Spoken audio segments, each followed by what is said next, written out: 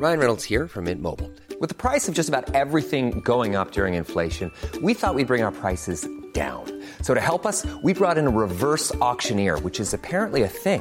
Mint Mobile Unlimited Premium Wireless. How to get 30, 30, bit to get 30, bit to get 20, 20, 20, bit to get 20, 20, bit to get 15, 15, 15, 15, just $15 a month? Sold! Give it a try at mintmobile.com/switch. $45 up front for 3 months plus taxes and fees. Promo rate for new customers for limited time. Unlimited more than 40 gigabytes per month. Slows full terms at mintmobile.com. I'm Sandra, and I'm just the professional your small business was looking for. But you didn't hire me because you didn't use LinkedIn Jobs. LinkedIn has professionals you can't find anywhere else, including those who aren't actively looking for a new job, but might be open to the perfect role, like me. In a given month, over 70% of LinkedIn users don't visit other leading job sites. So if you're not looking on LinkedIn, you'll miss out on great candidates like Sandra. Start hiring professionals like a professional. Post your free job on linkedin.com/people today. Slash and dash! You're not even ready because I'm slashing so hard and dashing even harder. Are we in? Are we doing it? Is this a podcast? Is this a thing? Okay, so you guys voted for tea can fix your problems but not your head injury. But it'll give it a good go. So this is the Parker Hume murder case, which you might have already heard of if you've seen the film Heavenly Creatures. I have not. It was alright. 2.5 out of 5. So watch it if you're like, when you're on a long haul flight and you've watched all the other good movies. Yeah. Like you're on the way back. Yeah, standard. I hate that when you get in the plane and it's all the same films. Ugh. And you've done all the good shit. That's when I get onto sort of the documentaries, like miniature houses. All that kind of crap. I watched some really crap one. It was like an animation about weird little Mexican skeletons playing guitars and stuff. Funny Bones. No. Mexican Funny Bones. I don't know. They went underground. If anyone knows the name of that film, I did not enjoy it. It was a film. Yeah, it was a film. Okay. So this is the story of Juliet Hume and Pauline Parker from 1954, and they lived in Christchurch, New Zealand. And they were quite solitary children. So they were both had medical illnesses, which meant that they didn't really bond with other kids and they were a bit lonely and isolated. And then they made friends and they met each other and they were inseparable from then on. Really close bond. Like their colostomy bags became tangled, and that's how they became lifelong friends. So I think basically they were both as weird as each other. And they were like, this is it now. Very much how we met. Yeah, I found someone who gets it, and that's it. That's all we need. So they hung out a lot together, but even when they weren't together, they were writing each other. Do you know how like kids like write each other notes all the time? Yes. Like when they're like, oh, I'll see you on Skype tonight. I'm like, why? What are you going to do? Review this lesson? Like you've just seen each other for 6 hours. I don't think kids do write each other notes like they used to. I guess because you literally can just message anyone anytime, anywhere. I did catch some I have caught note writing. They do that thing where they have a notebook and they'll like write a message and slide it across and write it back. Oh yeah, yeah. They're like that on a coach trip as well. And then if I get it, I write something like, you're all stupid. And then they don't know who it was. Brilliant. So they both loved art. They both loved reading. And clearly writing letters. So the girls began to make up sort of a make-believe world, and they got really into this, which is a bit unusual for 15 and 16-year-olds. It's the kind of thing, I mean, we used to play horses when we were, what's year 6, 10 years old? Horses. I would play Aristocats. Aristocats. Yeah. We did Stingray, and Peter Pan. I was always Wendy. I think that's quite a good part. That's a good one. We would play the Spice Girls a lot. Oh, yeah. Yeah. But they were, I mean... It's all very hairstyle specific. Yeah. Like, if you're ginger. Me? Ginger. No, oh, yeah. Oh, like...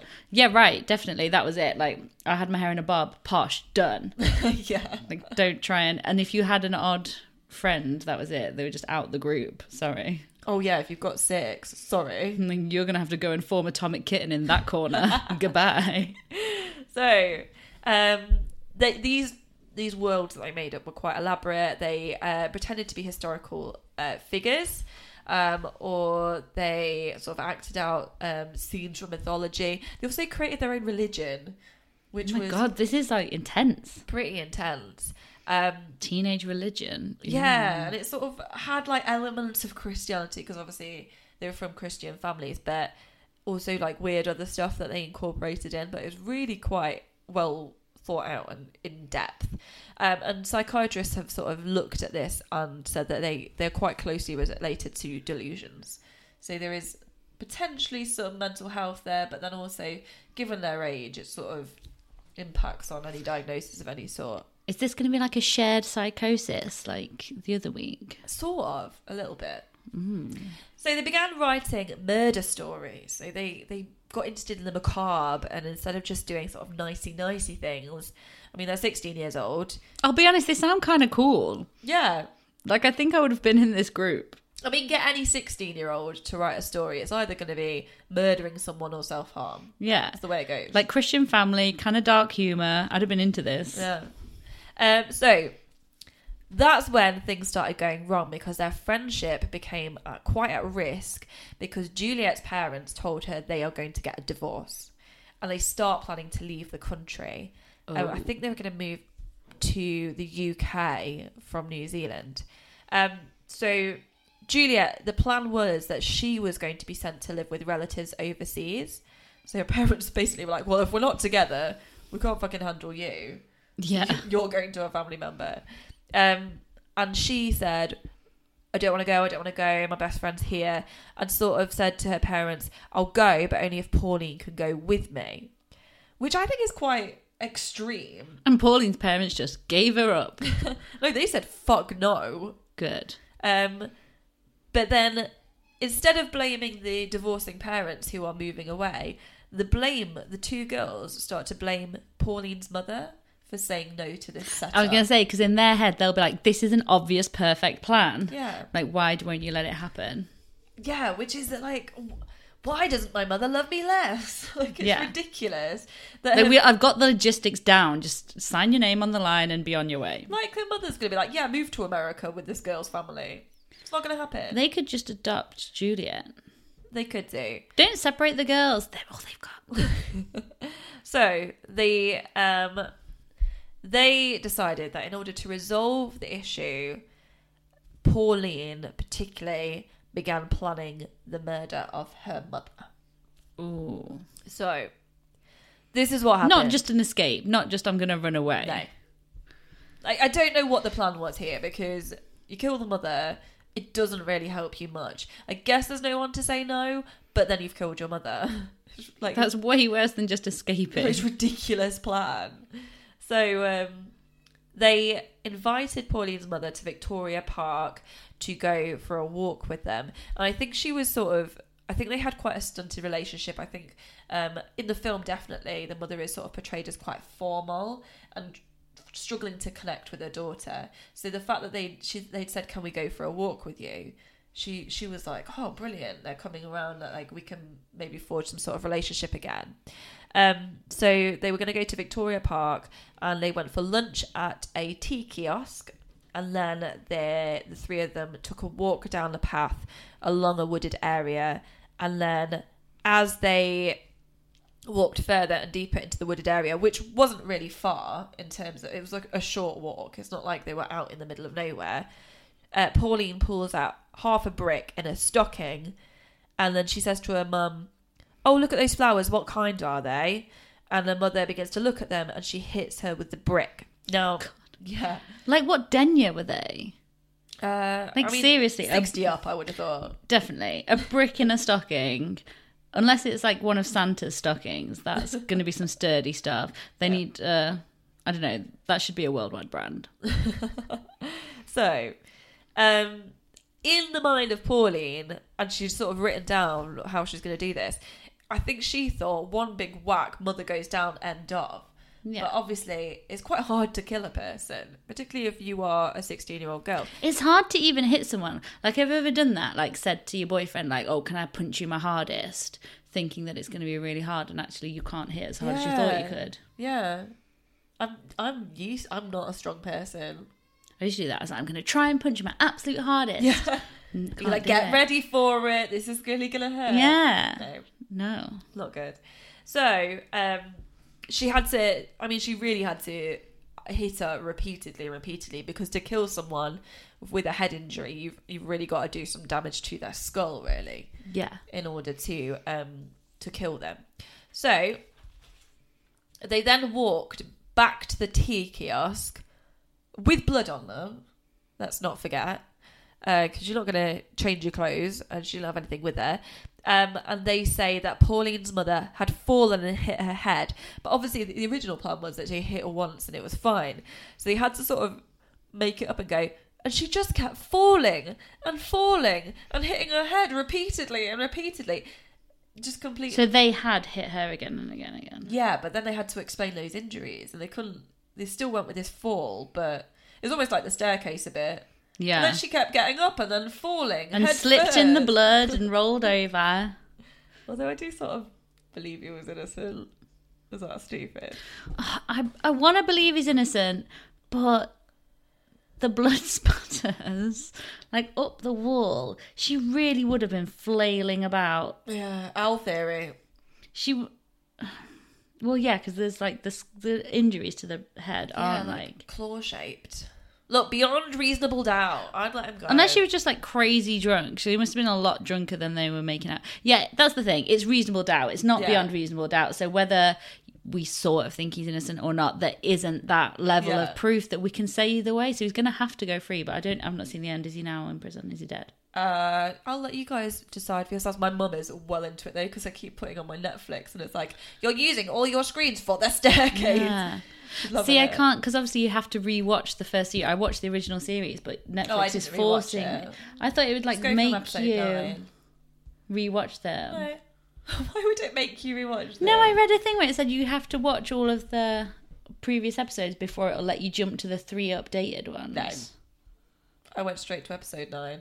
Oh my god, okay. Do it. I could have saved a lot of time. Why did you rewatch them? Well, I've been trying to, but I'm like, I've seen this before and it's just as boring as the first time. Well, I really enjoyed it, but I remember it pretty well. Yeah. I don't need to see it again.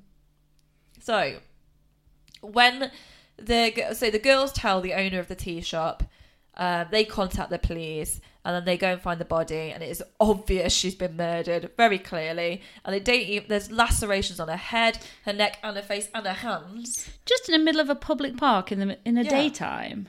Yeah. So obviously there's defensive wounds as well, and then the brick is found pretty quickly afterwards. God. So these girls are crap. So the trial was covered in quite a lot of depth in the media because it was very sensationalised. It's these 2 young girls, it's the mother, there's Freudian stuff in there, isn't there? Sort of like hating your own family. They brought in a lot of stuff about lesbianism. Which I was going to say, as soon as you were like, these 2 girls and they only have each other, I was like, people are going to think that they were together. But from all accounts, they weren't. And then obviously insanity as well as a potential factor. So they also, from looking into the girls' houses, they found the plan for the murder in Pauline's diary.